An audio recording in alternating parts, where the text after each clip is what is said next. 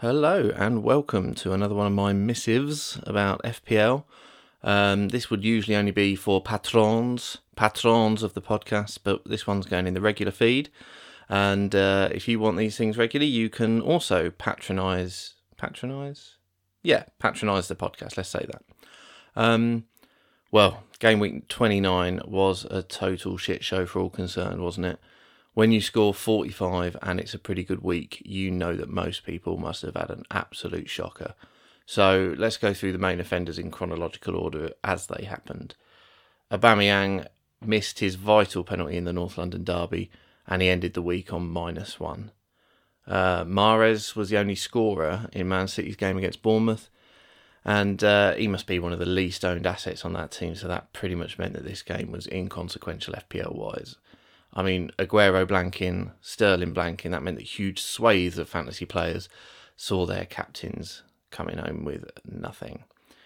Brighton Huddersfield has absolutely no fantasy implications, except that I want to mention it because that Brighton goal brought down a £300 winning bet for me down to a £60 win.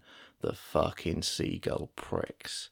I thought I'd add that one in just so Chuck gets some Brighton hate in there.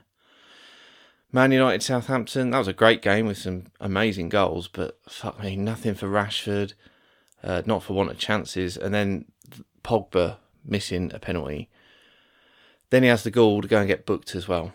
So that's another player with -1 on the board, and a lot of people had him as their captain.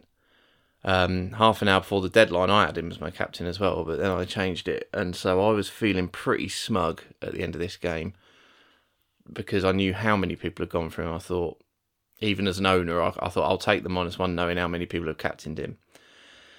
And I was happy going into Sunday with my captain on Salah, based on the carnage that I'd witnessed Saturday, but it wasn't to be. Third blank for Salah means that pretty much everyone's captain fell flat, except for anyone who had the balls to captain Jimenez, who continues to defy his price tag and would have delivered any Jimmy captainers 24 points, which in a week where 40 was the average is insanely good. I mean, making decisions like that on the reg will eventually see you below me in the rankings, but for now, through gritted teeth, congratulations, you must be absolutely smashing it this week. So, game 29 was a bloodbath. What have we got to look forward to in 30? More planning, I'm afraid. So, my personal move is Pogba and Richarlison to Hazard and McNeil. Richarlison looks like a busted flush at the minute. Pogba's trickier. I've got a lot of value wrapped up in him through price rises, but it does look like he's not getting forward quite as much as he was. And he's got a blank next week in 31.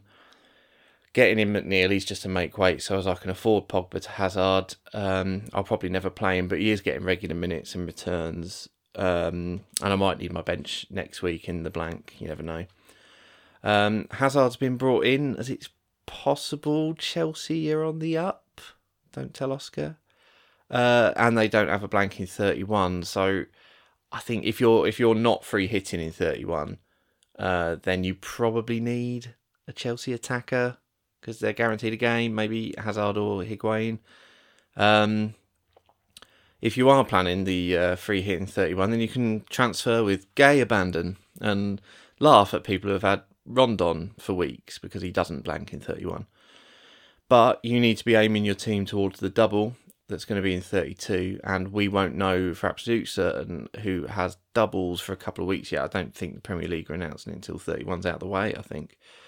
So we won't know for certain. I mean, you can assume that those that are blanking in 31 might move into 32, but they have messed us about before on that, so who knows.